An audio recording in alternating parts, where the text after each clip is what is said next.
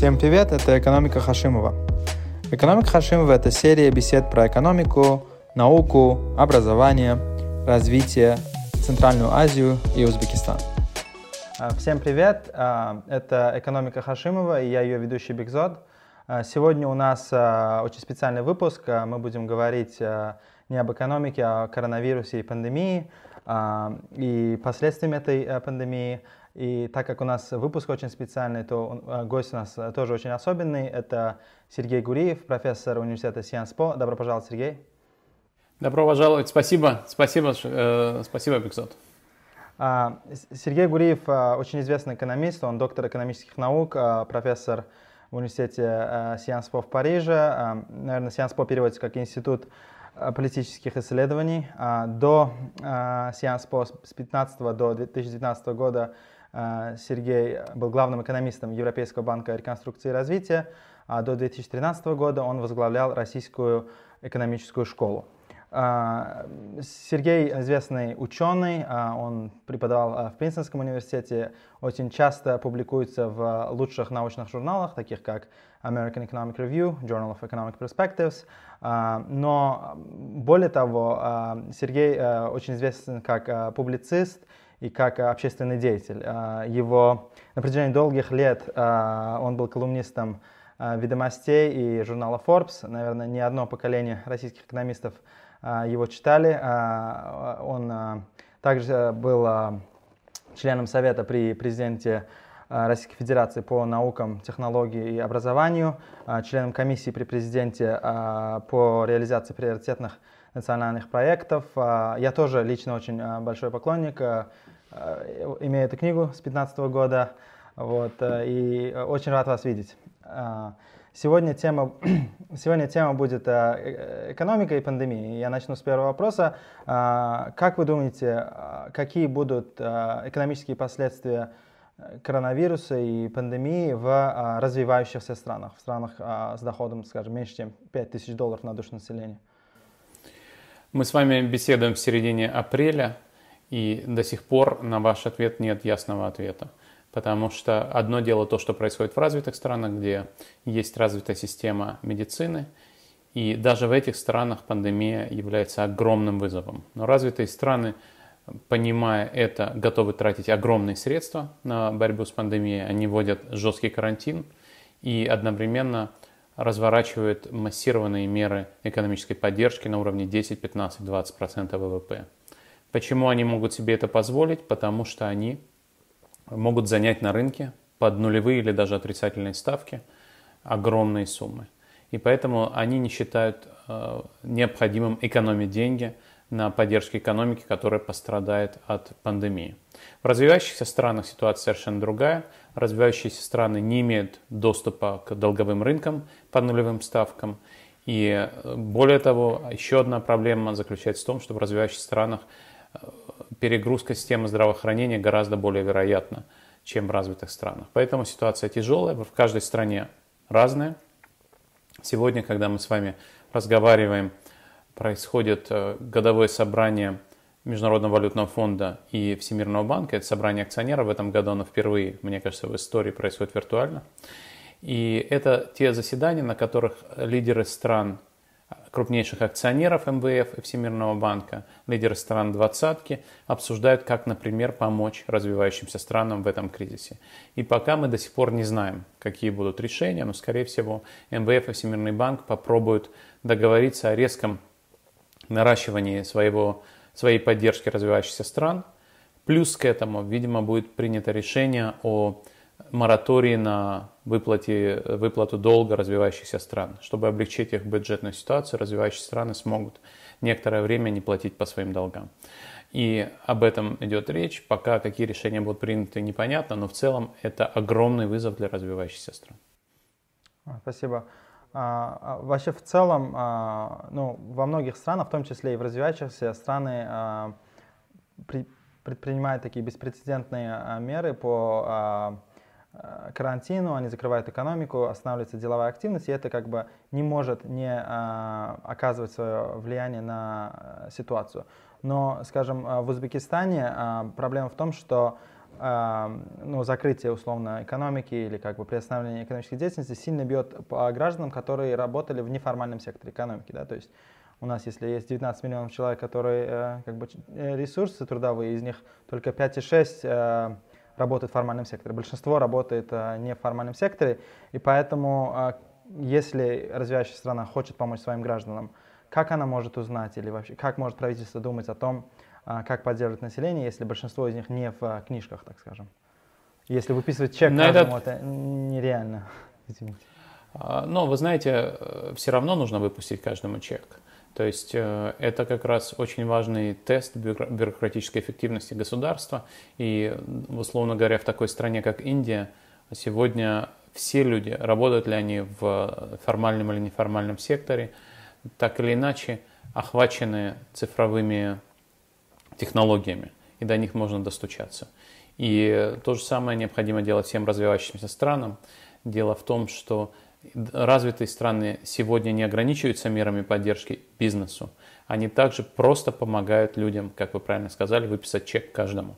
Просто каждый американец с относительно невысоким уровнем дохода имеет право получить деньги от федерального казначейства просто потому, что настал черный день. И то же самое нужно реализовать во всех развивающихся странах именно потому, что люди пострадают сильно. И даже если не будет вводиться карантин, они пострадают, потому что есть глобальная рецессия. И во время глобальной рецессии развивающиеся страны, конечно, всегда страдают больше всего. Падают цены на их экспортные товары, как правило, это сырье.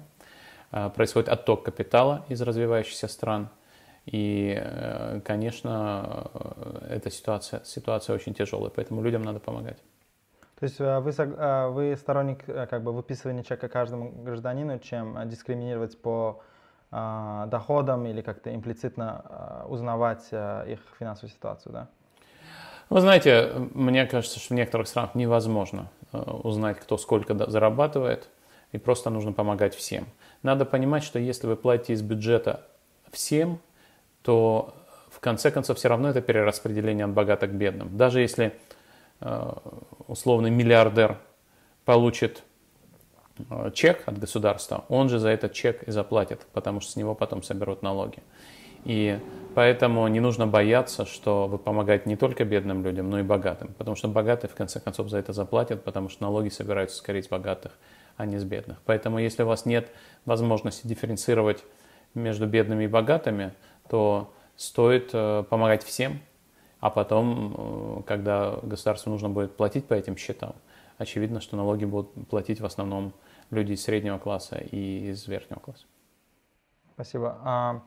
Вы являетесь соавтором письма лидерам Большой Двадцатки, призывающие их правительства и международные финансовые организации, чтобы они помогали развивающимся странам, чтобы преодолеть последствия этой пандемии. Я хочу спросить, как у экономиста, который занимался вопросами коррупции, как вы считаете, какая вероятность того, что финансовая помощь, которую будут оказывать условно МВФ, банки развития и правительства, будут потрачены, так скажем, неправильно, да, то есть не будут потрачены по адресу, так скажем. И вы, наверное, слышали про недавнее исследование Всемирного банка, которое показывает корреляцию между помощью банка и, условно, увеличением счетов в офшорах, да? То есть в этом контексте, что вы думаете? Да, я видел это исследование, и действительно качество государственного управления и уровень коррупции в развивающихся странах, как правило, невысокие. В смысле, коррупция высокая, а качество государственного управления невысокое. И это не случайно. Если бы у вас была бы хорошая государственная система, если бы у вас была низкая коррупция, то вы бы уже были не развивающейся, а богатой страной. Поэтому не нужно удивляться, что у многих развивающихся стран низкое качество государственных институтов. Вот, поэтому, конечно, коррупция от никуда не денется. У банков развития, у Всемирного банка, у Международного валютного фонда есть механизмы, чтобы минимизировать риски коррупции, но я не уверен, как вы правильно говорите, что всегда это работает хорошо. Но сейчас ситуация отчаянная. Мы говорим о пандемии, которая может привести к смерти миллионов людей. И поэтому будем надеяться, что, скажем так, что люди в развивающихся странах, которые в более спокойной ситуации украли бы эти деньги, по крайней мере, постесняются воровать эти деньги. То есть будем надеяться на человеческую совесть. Будем надеяться, да. Но понимаете, когда речь идет о жизнях миллионов людей, это ведь действительно фактически военное время. К счастью, все государства находятся на одной стороне, но размер вызова – это размер вызова военного времени, когда мы говорим об эпидемии, которая может стоить миллионы жизней. И поэтому, конечно, нужно помогать друг другу. Хотелось бы спросить пару вопросов о России, и в России в контексте, так скажем, Узбекистана, потому что, я думаю, большинство слушателей этой программы из Узбекистана, но, возможно, надеюсь, кто-то из России тоже будет это слушать. В принципе, денежные переводы трудовых мигрантов из Узбекистана, которые работают в России, составляют как бы нетривиальную часть нашей экономики. И в российской экономике еще до коронавируса начали возникать проблемы, в том числе связанные с ценами на нефть, но как бы, скажем, рост не увеличивался. И как вы думаете, как ухудшение экономической ситуации в России отразится на рынке труда, в особенности на рынке как бы неквалифицированного труда, и насколько эластичен как бы спрос на труд? Многое зависит от того, что будут предпринимать российские власти, как они будут поддерживать экономику. Пока российские власти не хотят идти на щедрые меры и поддерживают бизнес и граждан в очень ограниченных масштабах. Поэтому можно ожидать серьезный спад в российской экономике. Сегодняшний прогноз МВФ – это минус 5,5%, но я думаю, что это оптимистичный прогноз, и вполне можно ожидать и спада ближе к 10% в 2020 году. При этом, естественно, такого рода рецессии бьют в первую очередь по строительному сектору, где работают многие граждане Узбекистана. И ровно сейчас, конечно, опять-таки многие рабочие места сокращаются и в секторе услуг, в секторе питания, в секторе туризма и гостиниц, где также есть рабочие места для граждан Узбекистана. Поэтому это будет удар и по экономике в целом, и непропорциональный удар по многим из тех секторов, где работают граждане Узбекистана.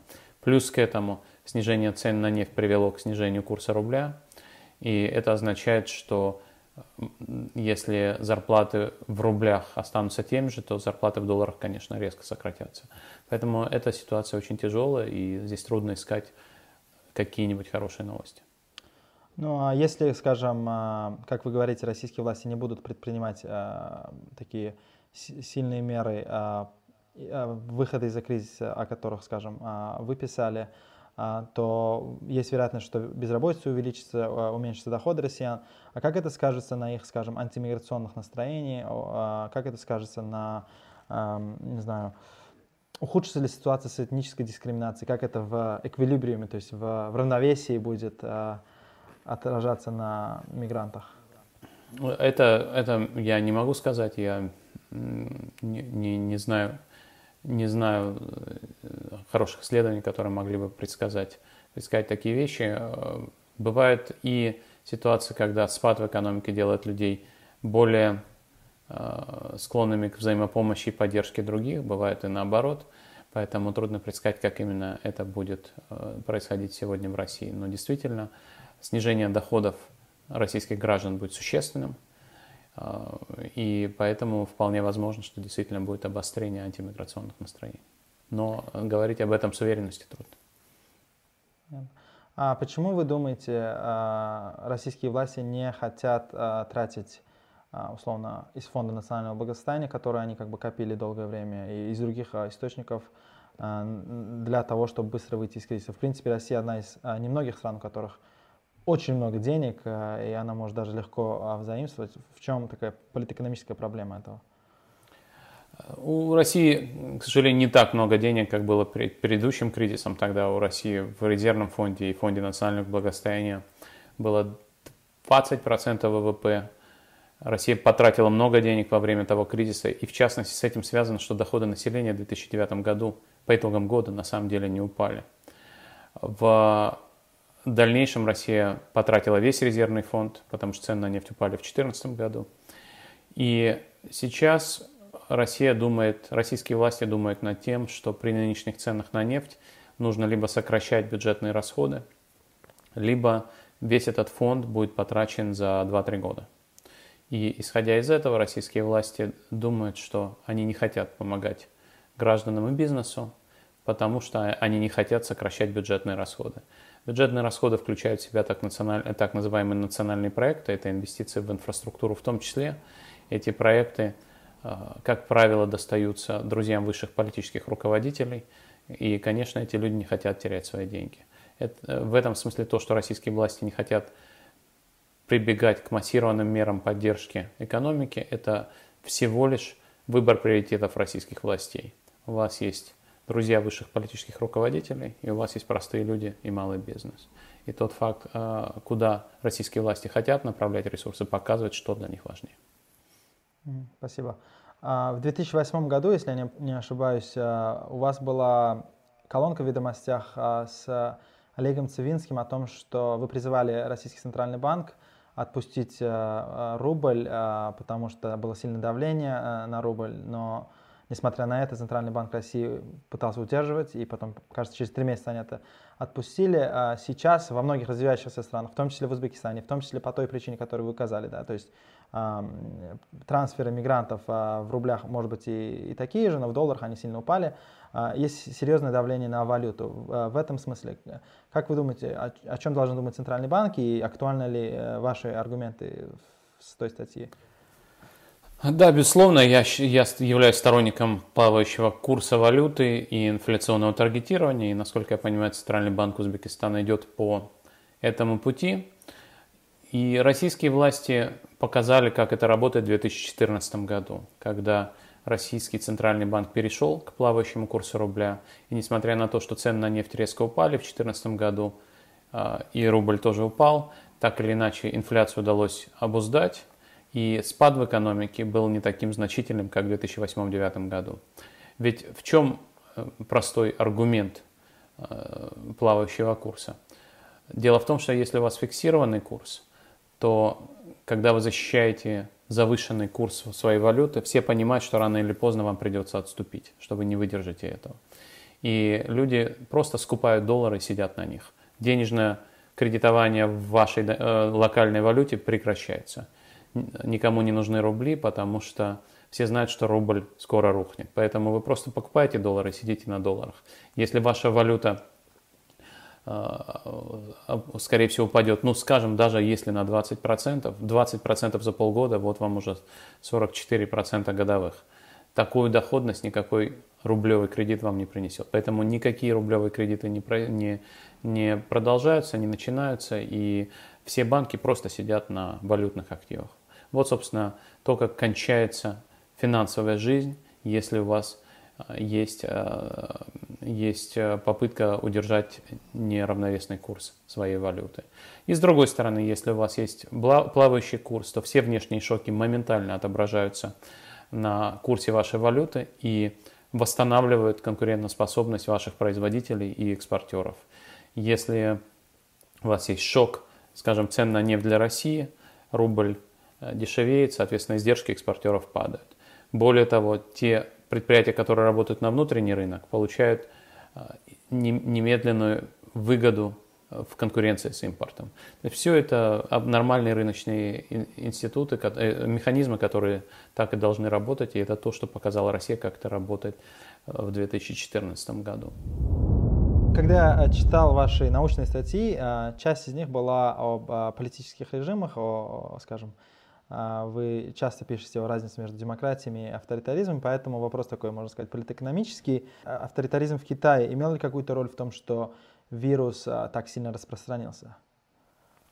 Безусловно, то, что произошло в Китае последние несколько месяцев, это не случайность, это закономерное последствие того, как устроена китайская политическая система. Мы уже видели такую же проблему в 2002-2003 году с первой эпидемией SARS. Напомню, что коронавирус 19, COVID-19, это на самом деле SARS-2. И, как ни странно, в 2002-2003 году была та же самая проблема, когда местные власти замалчивали масштаб проблемы. То же самое произошло и сейчас, когда врачи, которые начали бить тревогу, не смогли донести свои сообщения и заявления до широкой публики, с ними начали бороться. Сейчас их считают героями, но тогда власти старались замалчивать масштаб эпидемии, и она действительно вышла из-под контроля. Это стандартная проблема автократа, и действительно мы в 2009 году опубликовали статью про свободу прессы в демократиях и автократиях, особенно в автократиях, и рассказали, что у автократа всегда есть такая проблема, что ему не достается объективная информация, потому что его подчиненные эту информацию скрывают. И один из примеров, который мы использовали, это, собственно, SARS 2002-2003 года. Другой пример, который знаком теперь, наверное, всему миру, это Чернобыль. После великолепного фильма, мини-сериала HBO «Чернобыль», который вышел в 2019 году, все знают и видят, как работала советская система и как трудно было понять, что на самом деле происходит. И связано это с тем, что нет свободной, конкурентной, децентрализованной прессы. В демократии вы не можете скрыть информацию, потому что всегда есть журналисты, которые конкурируют друг с другом и хотят сообщить ее публике. Конечно, никакой автократ не хочет, чтобы публика знала. Он хочет, чтобы знал только он. Но такие механизмы не работают, потому что его подчиненные будут плохие новости замалчивать. Это нормальная проблема автократии. Именно поэтому в автократиях происходят такие катастрофы.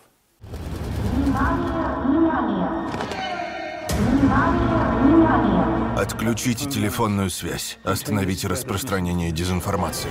В 1986 году, как я понимаю, вы жили в Киеве, и вы были школьником, и тогда, 1 мая, советское правительство решило проводить парад в Киеве.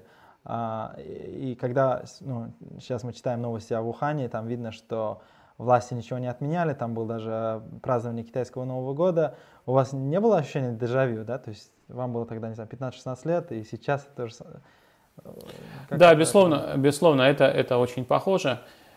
Я жил в Киеве, и я даже написал колонку лет 10 назад для Forbes India о том, и я вспоминал свои ощущения. Сейчас как раз, когда вышел фильм, HBO-фильм про Чернобыль, где все было воссоздано очень правдоподобно, а также вышла книга, которую я всячески рекомендую, украинского историка Сергея Плохия, которая так называется «Чернобыль». Очень толстая книжка, которая рассказывает всю эту историю очень достоверно, с использованием архивных данных. Это действительно очень важный пример того, как работает иерархия, бюрократия, обмена информацией в авторитарной стране. И действительно, я хорошо помню, что первая информация на самом деле появилась через 2 или 3 дня в виде маленькой газетной заметки в газете «Правда». И это произошло ровно потому, что западные страны стали бить тревогу, потому что особенно скандинавские страны увидели резкое повышение уровня радиации у себя.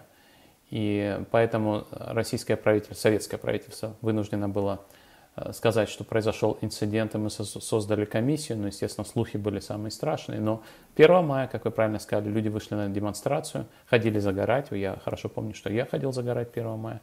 И я считаю, что это преступление, это действительно преступление.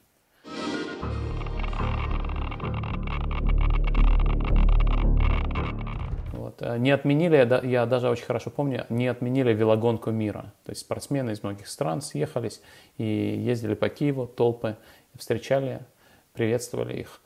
Этого было очень много. И это было, конечно, вот если смотреть сейчас на 1986 год, конечно, это преступление. Параллели между Уханем и Чернобылем, они говорят о том, что мир не выучивает свой урок. С одной стороны так, с другой стороны, все-таки граждане Советского Союза выучили этот урок. И я думаю, что Чернобыль был одним из ключевых факторов того, почему Советский Союз перестал существовать. Люди поняли, что эта страна не защищает их интересы.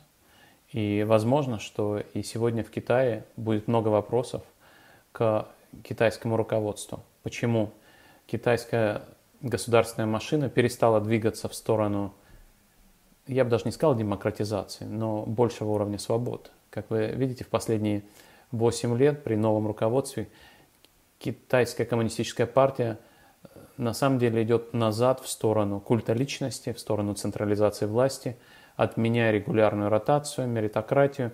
И это означает, что не случайно то, что произошло, произошло.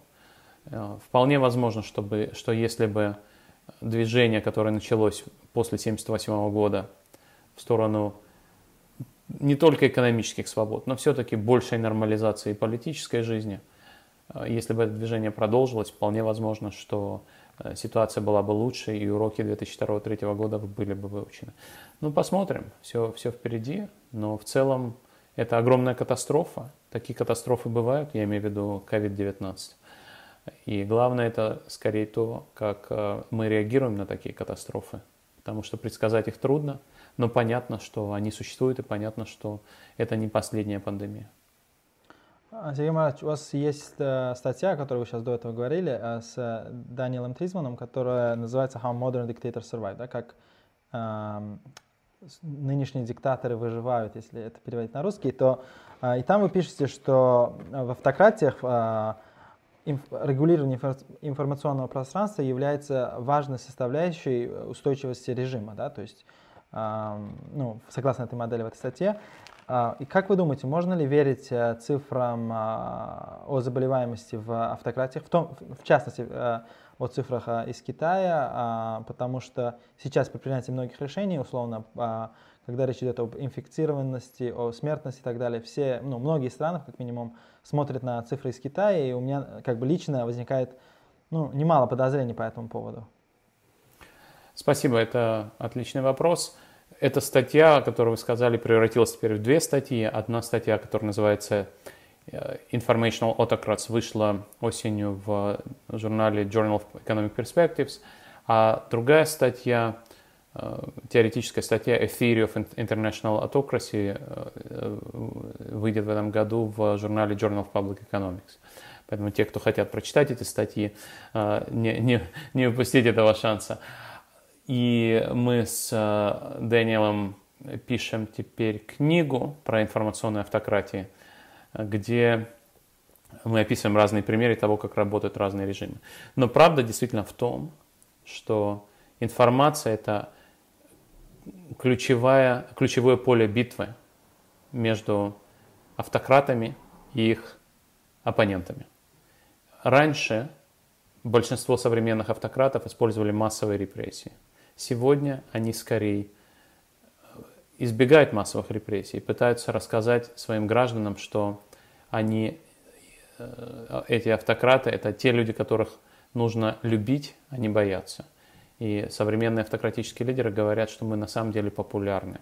И для этого, конечно, нужно контролировать информационное поле, чтобы граждане не могли понять, что на самом деле происходит в стране, является ли лидер компетентным, а главное, знают ли другие граждане, что он некомпетентен. И поэтому, как вы правильно говорите, не обязательно можно верить цифрам, в том числе цифрам о заболеваемости, которые мы видим в Китае. Почему? Во-первых, есть проблема, о которой мы только что говорили, что нижние уровни бюрократической иерархии замалчивают плохие новости.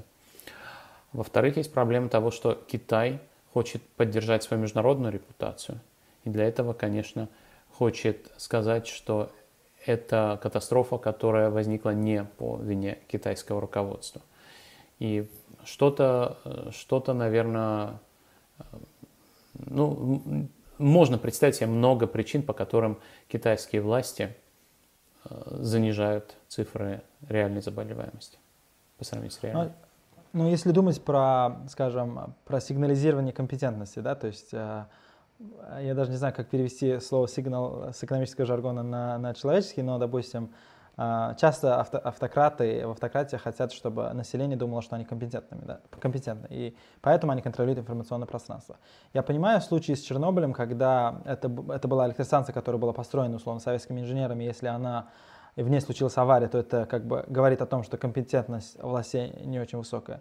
Но если речь идет о природных катаклизмах, да, например, было землетрясение в Китае, в Сичуане, мне кажется, тогда они тоже скрывали количество жертв. Потом, сейчас тоже это как бы спорно, но можно сказать, что это как бы природное явление, да, то, что случилось. Тяжело сказать, что это провал инженерии или условно коммунистической партии. Почему даже, несмотря на то, что эти явления не напрямую контролируются властями, то все равно власти условного Китая пытаются скрыть. А вот эту часть не могу. Я могу вам просто ответить. Посмотрите на то, что происходит в Тайване. Насколько я помню, на сегодняшний день от коронавируса в Тайване погибло, может быть, 10 человек, а может быть и меньше, чем 10 человек. И вот это пример компетентности. Вирус один и тот же, а смертность разная. То же самое относится к природным катаклизмам. Природные катаклизмы бывают везде, включая Америку. Но смертность от одного и того же природного катаклизма в демократической стране, в стране с развитыми политическими институтами, совершенно другая. И, конечно, любой автократ скажет вам, это внешний шок, я не виноват, это вирус, это землетрясение. Но правда в том, что если они честно будут вам рассказывать, сколько людей погибло, а сколько могло бы спастись, если бы мы были бы более компетентными, то, конечно, эта правда разочарует вас. Вы скажете, мое автократическое правительство некомпетентно, его нужно заменить. И, как я вам сказал, примеры есть. Одна и та же природная катастрофа приводит к разным смертностям в бедных и богатых странах, компетентных и некомпетентных странах. Одна и та же пандемия приводит к разной смертности в странах с хорошей и плохой системой здравоохранения. Опять же, вот сегодня мы смотрим в Европе, видно, что Германия справляется с этим катаклизмом гораздо лучше, чем, скажем, Франция. Хотя эти страны примерно на одном и том же уровне развития. Очень интересный аргумент, потому что я думал, что вот этот маппинг, да, то есть эта функция от катаклизм к компетентности намного более шумная, да, что людям тяжелее представить себе компетентность своих властей по отношению к природным катаклизмам, потому что можно сказать, что условный цунами не одинаково бьет и по Индонезии, и по Малайзии, и делать выводы о компетентности властей по этому поводу немножко сложнее. Но здесь есть два ответа на ваш вопрос. Один ответ – это ответ на уровне экспертов. Эксперты берут данные, смотрят на баллы землетрясений и потом делают статистический анализ и говорят, вот это все-таки более компетентная страна, а это менее. Но есть и другой ответ, связанный просто с того, что по-английски называется anecdotal evidence или prima facie evidence, когда вы видите своими глазами эту самую некомпетентность, когда вы видите, что ответ властей на катастрофу плохо организован. И, например, мы с вами беседуем 17 апреля, 15 апреля в России, в Москве, все увидели это своими глазами. Москва ввела пропускной режим для того, чтобы бороться с эпидемией, и организовала огромные многочасовые очереди на вход в метро. Это, конечно, безумная некомпетентность. Я уверен, что это не злонамеренное действие, чтобы перезаражать и переубивать москвичей со стороны московских властей. Но это некомпетентность, которая действительно будет стоить, наверное, сотни жизней. И здесь вам не нужны никакие регрессии. Вы видите фотографии, видео своими глазами. А более того, сотни тысяч людей были в этих очередях. Поэтому они сами убедились в этой самой некомпетентности. Поэтому это тот самый случай, где некоторые вещи вы можете видеть и в данных, и своими глазами. Пропускного режима на входах некоторых станций образовались длинные очереди. Сотрудники полиции проверяют каждого пассажира. Очевидцы делятся фото и видеороликами и говорят, что утром ждать входа в метрополитен приходилось до 40 минут. Почему правительство и общественность во многих странах сейчас пытаются контролировать цены? В том числе и в России, да, то есть сейчас они де-факто национализируют некоторые вещи. Ну и в США, да, общественность сильно давит на, скажем, на людей, которые предоставляют те или иные товары и услуги, будут это услуги такси или магазины, чтобы те не повышали свои цены из-за увеличения спроса. Да? То есть в магазинах, в которых я захожу, нельзя найти антисептики. Иногда отсутствует молоко, да? Но цены не увеличиваются. И у меня как бы два вопроса. Да? Первый, будет ли новая волна попыток контроля цен в США, как в 1979-м?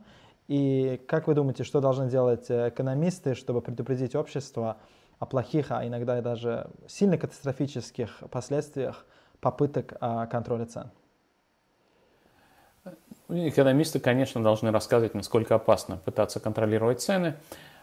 Люди считают не только, как вам сказать, люди не то, что не понимают базовой экономики дефицита, но люди считают несправедливым то, что в эту тяжелую минуту не хватает солидарности, что производители антисептика будут повышать цены. И это уже такие внеэкономические категории, когда граждане страны пытаются сплотиться вокруг друг друга, да, вместе пытаться преодолеть эту проблему. Но в целом, конечно, мы хорошо знаем, что если цены ниже, чем равновесные, то возникает дефицит. И, конечно, было бы полезно дать ценам вырасти до рыночного уровня, с тем, чтобы не было дефицита, черного рынка. Я написал статью в журнале Journal of Economic Literature про последние годы советской экономики. И когда я ее писал, я перечитал очень много научных статей о том, что происходило в последние пару лет. Вы человек молодой, я как раз это помню, но в научной литературе есть полный консенсус. Есть несколько статей, опубликованных в ведущих экономических журналах, о том, как кончался Советский Союз. И последние пару лет дефицит дошел до такого уровня, что люди проводили в очередях часы в день. Естественно, это бьет по реальному сектору. Естественно, это означает, что вместо того, чтобы работать, люди стоят в очередях за едой. Это не может не сказаться на производительности труда, на экономическом росте. Поэтому неудивительно, что Советский Союз обанкротился, неудивительно, что спад в экономике был существенным еще до того, как Советский Союз развалился. Поэтому ситуация с дефицитом хорошо изучена, хорошо знакома. И как раз, когда мы писали письмо экономистов, которые работают в европейских, западных и российских университетах в конце марта, мы в этом письме сказали, ни в коем случае не надо вводить ограничения на цены, потому что это кончится дефицитом и черным рынком. Если хочется снизить цены, в России есть простой рецепт. Нужно снять то, что называется контрсанкции. Российское правительство ввело в августе 2014 года эмбарго на импорт продовольствия из западных стран, из стран Евросоюза в частности. И, конечно, это не может не привести к более высоким ценам на продовольствие. И отмена этого эмбарго, конечно, бы снизила цены в магазинах. В Узбекистане такого эмбарго нет, но у нас очень высокие таможенные тарифы. То есть мы не являемся членами ВТО, и очень высокие тарифы, и наше правительство недавно снизило тарифы на 20 самых важных продуктов, но я думаю, что если увеличить этот список от 20 до 200, как бы ничего не поменяется. Но вообще, это самая прогрессивная мера. Если вы понимаете слово прогрессивная как помощь более уязвимым людям, бедным, да, то, конечно, снижение тарифов, импортных тарифов на товары первой необходимости – это помощь именно тем домохозяйствам, которые тратят большую часть своего бюджета на товары первой необходимости, конечно. Ну, вообще в целом, даже в США, да, то есть в стране, условно, достаточно рыночной, да, государство не пытается контролировать цены, но общественность, да, журналисты и так далее сильно давят на производителей и так далее. Да? То есть, я не знаю, вы смотрели ли пресс-конференцию в Белом доме, где присутствовали руководители торговых сетей, и там люди задавались вопросом именно об этом. Да? То есть общественность сильно давит на торговые сети, и, например, в Амазоне нельзя купить салфетки сейчас. То есть можно купить на черном рынке в eBay, да, где, где цены не регулируются, да. То есть это сюрреальная какая-то жизнь, то есть мы сейчас живем в этом. И недавно я читал про недостаток масок, да, то есть N95, и губернатор штата Массачусетс отправил самолет, кажется, футбольной или бейсбольной команды в Китай, чтобы они купили маски, потому что согласно законам, которые есть в штате Массачусетс, это называется price gouging, то есть антиспекуляционные законы не позволяют больницам, условно, в конкурентной среде покупать маски. Вы думаете, это будет продолжаться, это будет хуже или лучше? Я думаю, что это будет продолжаться, такого рода проблемы будут продолжаться, потому что это военное время, понимаете? В военное время важно, чтобы была обеспеченность всех, даже, например, если у вас нет дохода, вы все равно должны иметь, я не знаю, карточки, то, что по-английски называется rationing, карточки, талоны и так далее. Но всех нужно обеспечить едой, даже если у вас нет дохода. И это можно делать по-разному. Это можно делать за счет регулирования цен, можно делать за счет централизованного распределения. И я думаю, что во многих странах будут самые разные меры такого порядка. Но надо помнить, что это военное время, и что люди требуют решительных мер. И во время войны такого рода меры часто предпринимаются. Но будем надеяться, что это кончится до конца этого года.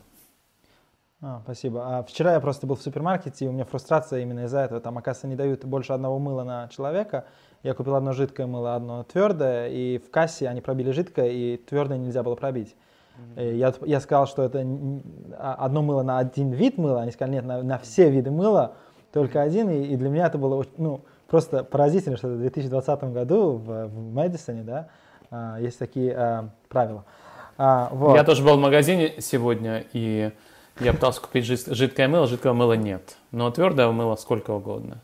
И неделю назад жидкого мыла тоже не было.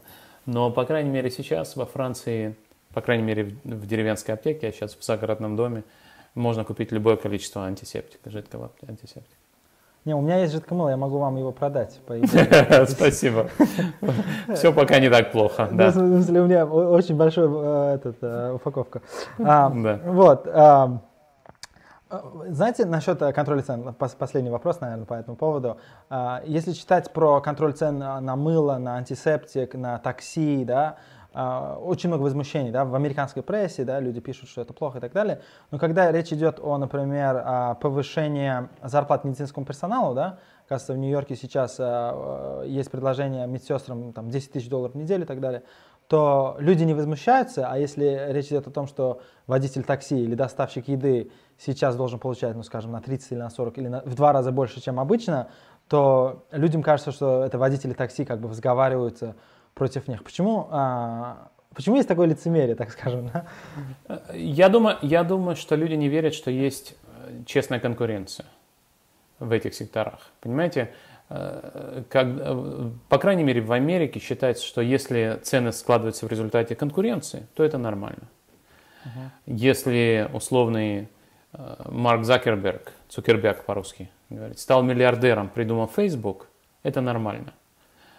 Но если мы считаем, что Facebook превратился в монополию, то тогда нужно что-то с этим делать, нужно как-то его регулировать. И то же самое относится к врачам, таксистам и доставщикам Amazon. Amazon – это монополия. Да?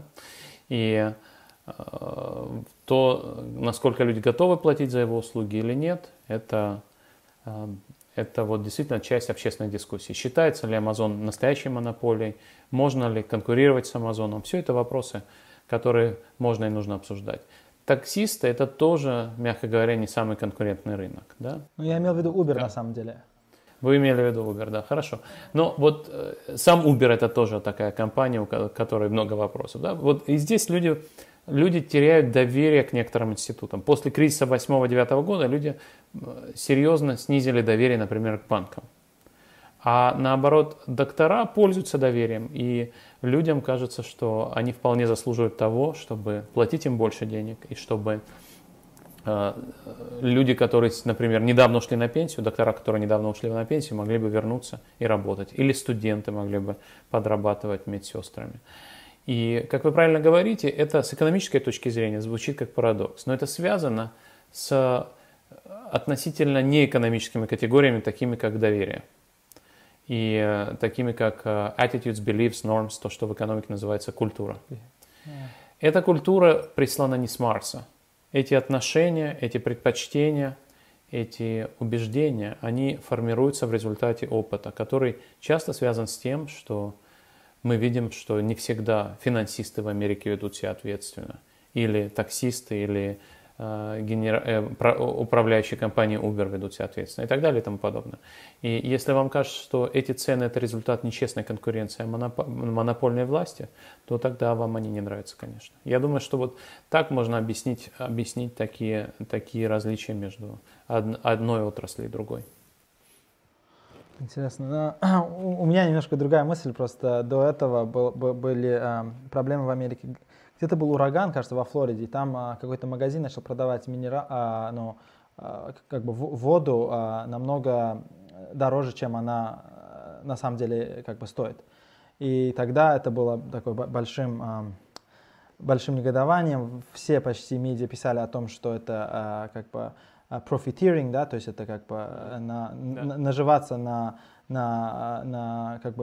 бедствии людей, и под этим давлением магазины начали снижать деньги. А насчет того, что честная конкуренция, мне лично кажется, что продавцы, условно, мыла в Нью-Йорке, им сговориться о ценах намного тяжелее, чем даже врачи в Нью-Йорке. Да? То есть, если говорить о сговоре, о олигополистическом каком-то сговоре, то вероятность того, что продавцы мыла, антисептиков или водители Uber сговорятся, вот именно с точки зрения вероятности, мне кажется, меньше верится, чем медсестры сговорятся. Да, которые члены одного и того же профсоюза. Вот именно, да, я про это и говорю. В смысле, в полном серьезе. Я с вами согласен, и я думаю, что здесь это как раз вот все аргументы, связанные с профитиринг, с лексикой военного времени, связаны с тем, что хочется сделать так, чтобы самые бедные люди не пострадали от того, что мыло стоит в 2 раза больше. Понимаете? И это возвращает нас во времена войны, потому что во время войны люди не просто там могут потерять 10% дохода, а могут потерять доступ к предметам первой необходимости, включая мыло. И поэтому идет дискуссия в терминах «давайте не повышать цены на мыло, чтобы даже самая бедная семья могла себе его позволить». Я согласен, что с экономической точки зрения это не имеет смысла, потому что если на полках мыла нет, то неважно, какая цена висит на ценнике, написано на ценнике. Но аргумент здесь именно такой. И, к счастью, вот то, что мы видим сегодня, то, что всем семьям сегодня американское правительство высылает чеки, как вы правильно говорите, пытается сделать так, чтобы каждая семья получила деньги, на которые она может жить, даже если у нее нет никакого дохода. Давайте теперь немножко дойдем от этой темы, давайте поговорим про макроэкономику и про фискальную политику. Да? Считаете ли вы, что фискальная экспансия, то есть трата денег на инфраструктуру и так далее, является хорошей мерой избежания этого кризиса в развивающихся странах и в развитых странах? Или в каких-то да, в каких-то нет? Действительно, в каких-то да, в каких-то нет. Это связано с тем, о том, что говорили раньше, о том, что в некоторых странах уровень коррупции такой большой, что инвестиции в инфраструктуру – это просто пополнение швейцарских счетов швейцарских банков, руководителей этой страны. Но в целом, конечно, это рецессия. Эта рецессия необычная, потому что есть и фактор сжатия спроса, и фактор сжатия предложения. Но в той мере, в которой у нас есть сжатие агрегированного спроса, временная фискальная экспансия – это нормальная мера. Особенно если эта экспансия сопровождается продуктивными инвестициями в будущее. И особенно если эти инвестиции являются экологически ответственными. Грубо говоря, помогают бороться с глобальным потеплением. Поэтому это абсолютно нормальная мера. Ведь что такое рецессия? Если мы говорим о нормальной кейнсианской рецессии, это временный провал агрегированного спроса, совокупного спроса. Тогда правительство может взять свой спрос из будущих лет и перенести его на сегодня, заняв деньги на рынке. Сегодня процентные ставки равны практически нулю, поэтому это стоит развитым странам, это стоит 0. У развивающихся стран совершенно другие проблемы, конечно. И именно для этого нужны международные многосторонние финансовые организации, которые могли бы снизить цену капитала для развивающихся стран. Спасибо. У меня вопрос такой, то, что вы сейчас сказали, да, то есть у нас сжимается сейчас и предложение, и спрос. В мировой истории были ли такие случаи, когда и спрос, и предложение одновременно сжимались? Потому что во Мне время кажется, войн, кажется, нет, да, Да. извините. Почему нет? Почему нет? Конечно. Мне кажется, во время войн государство все-таки тратило очень много на военные расходы, и поэтому я не думаю, что сокращалось предложение так же сильно, как сейчас. Но предложение сокращается из-за того, что вас бомбят. Да? Ну да, физический капитал уничтожается. Да. Вот. А то, что вы говорите, что государство тратит очень много, это уже часть фискальной политики. Да? Это ответ на то, что государство тратит очень много, государство создает огромный бюджетный дефицит. То есть бюджетные дефициты, о которых мы говорим в этом 2020 году в западных странах, это дефициты военного времени. В нормальное время не бывает бюджетных дефицитов, как 10% ВВП. Даже во время Великой рецессии многие страны обошлись меньшими дефицитами. Но вот сегодняшний дефицит – это дефициты военного времени, где государство понимает, что нужно тратить очень много. Иногда это инвестиции в инфраструктуру, иногда это просто раздача денег людям, иногда это помощь малому бизнесу. Поэтому, да, эта ситуация с этой точки зрения беспрецедентна. Это не просто кризис совокупного спроса, как в 2008-2009 году. Или это не просто шок совокупного предложения, как в развитых странах в 70-х годах, когда из-за нефтяного эмбарго удвоилась цена на нефть, а потом после исламской революции еще раз удвоилась цена на нефть. Это то, когда имеет место и то, и другое, и поэтому этот кризис является настолько беспрецедентным. Да. Вы писали в своей книге, ну и, соответственно, в «Ведомостях» про новый курс Рузвельта и про то, что они сделали правильно и что они, условно, сделали неправильно. И в этом контексте можете рассказать, какие были ошибки фискальной экспансии после 1929 года? Мне кажется, самая релевантная точка. Безусловно, сейчас экономисты много говорят о том, что в новом курсе Рузвельта было слишком много ограничения конкуренции, монополизации, и это привело к тому, что безработица оставалась достаточно высокой, потому что де-факто Рузвельт отменил антимонопольное законодательство, но в обмен на это он фактически дал возможность профсоюзам оставаться в привилегированном положении относительно людей, которые не являются членами профсоюза. И, соответственно, возник такой двойственный рынок труда для инсайдеров и аутсайдеров. И, конечно, ограничение конкуренции не позволяет возобновить экономический рост достаточно быстро. И это привело к тому, что американская Великая Депрессия была настолько длинной, настолько глубокой. Вот поэтому это те меры, которые сейчас экономисты критикуют. И таких ошибок нужно избежать сегодня в этом кризисе тоже. Спасибо. Что, по-вашему, поменяется в нашем понимании макроэкономики как науки? Да? То есть станет ли макроэкономика более кейнсианской после этого кризиса? Каждый большой кризис приводит к переосмыслению макроэкономики как науки, но пока еще рано судить. И пока, понимаете, кризисы обычно приводят к переосмыслению, потому что происходят какие-то существенные ошибки. И из того, что я вижу сейчас, я вижу, что в России не хватает либо компетентности, либо желания делать правильные вещи. Но на Западе пока я не вижу существенных ошибок. Я вижу ошибки, связанные с некомпетентностью популистских лидеров. Например, Великобритания сначала пошла одним путем, потом поняла его ошибочность, пошла другим. По каким-то причинам Швеция не ввела жесткий карантин. Я не понимаю почему. И сейчас мы видим, что Швеция опережает соседние нордические страны по смертности на порядок. Мы видим, что в Америке карантин был введен не сразу во всех штатах. И это тоже, наверное, стоило огромное количество жизней. Но с экономической точки зрения решительная фискальная экспансия, новые методы борьбы с потерей дохода, включая фактически вещи, похожие на универсальный базовый доход, рассылку чеков простым людям, всем подряд, может быть, с ограничением по доходу, но тем не менее. Понятно, что это беспрецедентный кризис, и хорошо, что правительства решили не экономить. Поэтому я бы не сказал, что я хорошо понимаю, какие будут новые идеи в макроэкономике. Пока я бы сказал, что скорее правительство выучило много уроков из предыдущих кризисов. Один из этих уроков был выучен в южных странах Европы, потому что после первой рецессии 8-9 года, там была еще вторая рецессия 11-12 года, И связана частично эта рецессия была с политикой austerity, с политикой бюджетной экономии. И сейчас мы видим, что ни у кого нет никакого желания заниматься бюджетной экономией. Еврокомиссия, которая всегда очень трепетно относилась к бюджетным правилам, маастрихтским критериям, сегодня говорит, это экстраординарная ситуация, можете свой бюджетный дефицит увеличивать насколько хотите. И более того, Еврокомиссия сейчас и то, что называется Еврогруппа, Совет министров финансов Европейского Союза, принимают экстраординарные меры, которые до этого кризиса были бы невозможны. Поэтому пока мне трудно судить, как изменится макроэкономика. Просто потому, что мы не видим больших ошибок пока.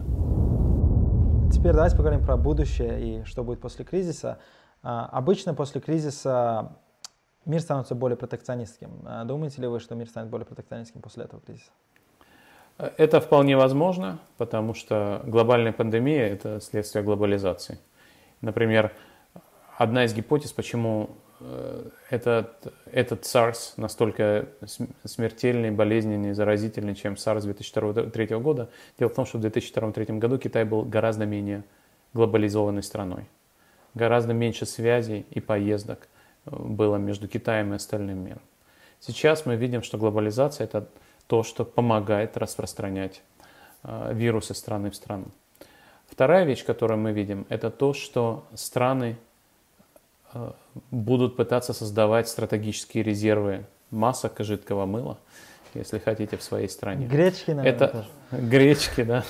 Да. Это, скорее всего, произойдет. Это не означает, что торговля закончится, но это означает, что, наверное, будет больше внимания тому, что по-английски называется resilience, устойчивость к внешним шокам. Мы увидели во время этого кризиса, насколько важно национальное правительство. Большинство решений принимается в столице. Почему? Потому что это тот самый центр принятия решений, который может заплатить по счетам. И он может заплатить по счетам, потому что он может выпустить облигации, может пойти на бюджетный дефицит. И поэтому, так как решения принимаются в основном на уровне отдельных государств, то и стратегические резервы, и политика устойчивости к шокам будет тоже разрабатываться на национальном уровне. С другой стороны, этот кризис также показал, насколько важной является международная торговля для экономики, для процветания. Мы видим, что сегодня, когда торговля останавливается, выясняется, что вы не можете произвести автомобиль, вы не можете сшить маску, вы не можете даже создать это самое жидкое мыло, потому что у вас нет такой составляющей, такой комплектующей. И, конечно, часть ответа на этот вызов будет, что мы будем создавать производство этих комплектующих у нас в стране, а часть ответа будет заключаться в том, что да, мы понимаем, насколько глобализация полезна, и не будем бороться с глобализацией. Один из уроков кризиса 8-9 года был как раз в том, что отсутствие всплеска протекционизма сделало эту рецессию относительно неглубокой и короткой. Когда начался кризис, страны двадцатки, группы 20 встретились и сказали друг другу: мы помним Великую Депрессию, когда страны начали отгораживаться друг от друга. Давайте этого делать не будем. И хотя всплеск протекционизма был, он был на порядок менее существенным, чем в 30-х годах. И мы видели, что глобальная рецессия в 2008-2009 году была неглубокой и короткой. Спасибо. Ну, тогда в целом, если как бы делать заключение этой дискуссии, согласны ли вы, что этот кризис в плане, скажем, государственного вмешательства в экономику будет отодвигать избирателей, ну, в развитых демократических странах налево, да, то есть люди будут более восприимчивы к государственному вмешательству в экономику, а в вопросах миграции, что называется, да, то есть протекционизм и так далее, направо, да, то есть антимиграционная и антиторговая риторика будет сильнее. Как вы на это смотрите? Вы знаете, я пока не готов утверждать ни одно, ни другое. Я думаю, что еще рано судить. Посмотрим, как это все будет. Но, конечно, такой соблазн у людей будет. Но я не готов утверждать, что так это и произойдет. Спасибо большое, Сергей Маратович. Ну, я хочу еще пару заключительных вопросов задать, таких, ну, бонусных. Во-первых, что вы сейчас читаете? Сейчас многие люди сидят дома и ищут, что почитать. Если есть что-то, что можно заказать по Амазону, что не кризисное, Могу на мыло поменять. Нет, спасибо. Я на самом деле много работаю. Я не понимаю людей, у которых вдруг образовалось много времени, потому что у меня на самом деле очень мало свободного времени. Поэтому я в основном занимаюсь работой, пишу научные статьи, преподаю. Вот. Из художественной книги, вот ровно сейчас я читаю достаточно известную книгу Пола Остера «4321». Такой американский бестселлер о жизни человека, который родился сразу после войны. Ну, это просто фикшн, роман. Очень, очень интересная книга. Спасибо. Но если вы хотите, я составил список книг, из 10 книг, в основном нон-фикшн, но и фикшн в том числе, и он лежит на сайте Bookmate. Так что если вы поищите, там будет список рекомендаций из 10 книг. Как раз про фикшн, оказывается, Джо Стиглиц недавно в Нью-Йорк Таймс написал про то, почему люди должны читать фикшн, и поэтому, мне кажется, то, что вы сказали про фикшн, это интересно. И такой бонусный вопрос, если помните, мы в начале января с вами переписывались, и мы думали, где встретиться, в Париже или в США, и тогда вы сказали, давайте поговорим по скайпу, может быть. И если помните, пару недель назад у президента Трампа журналисты спросили, берете ли вы ответственность за то, что США не предпринимали меры, и было очень много смертей. Поэтому у меня вопрос к вам. Берете ли вы ответственность за то, что из-за того, что вы так предложили, сейчас весь мир разговаривает по скайпу? Нет, просто такого рода вещи являются для меня абсолютно нормальными, потому что я по разным причинам сейчас не могу ездить в Россию еще до кризиса. И поэтому со многими людьми я общаюсь по видеоконференции, без всякого вируса, без всякой эпидемии. В нашей работе, я думаю, что вы это хорошо знаете, мы работаем с авторами, которые разбросаны по всему миру, и поэтому ученые очень много общаются по скайпу. И Zoom я стал использовать задолго до этого кризиса, и WebEx. В общем, целый ряд есть разных программ, которые я могу порекомендовать. И это часть повседневной жизни. Мы общаемся с коллегами очень много по видеоконференциям.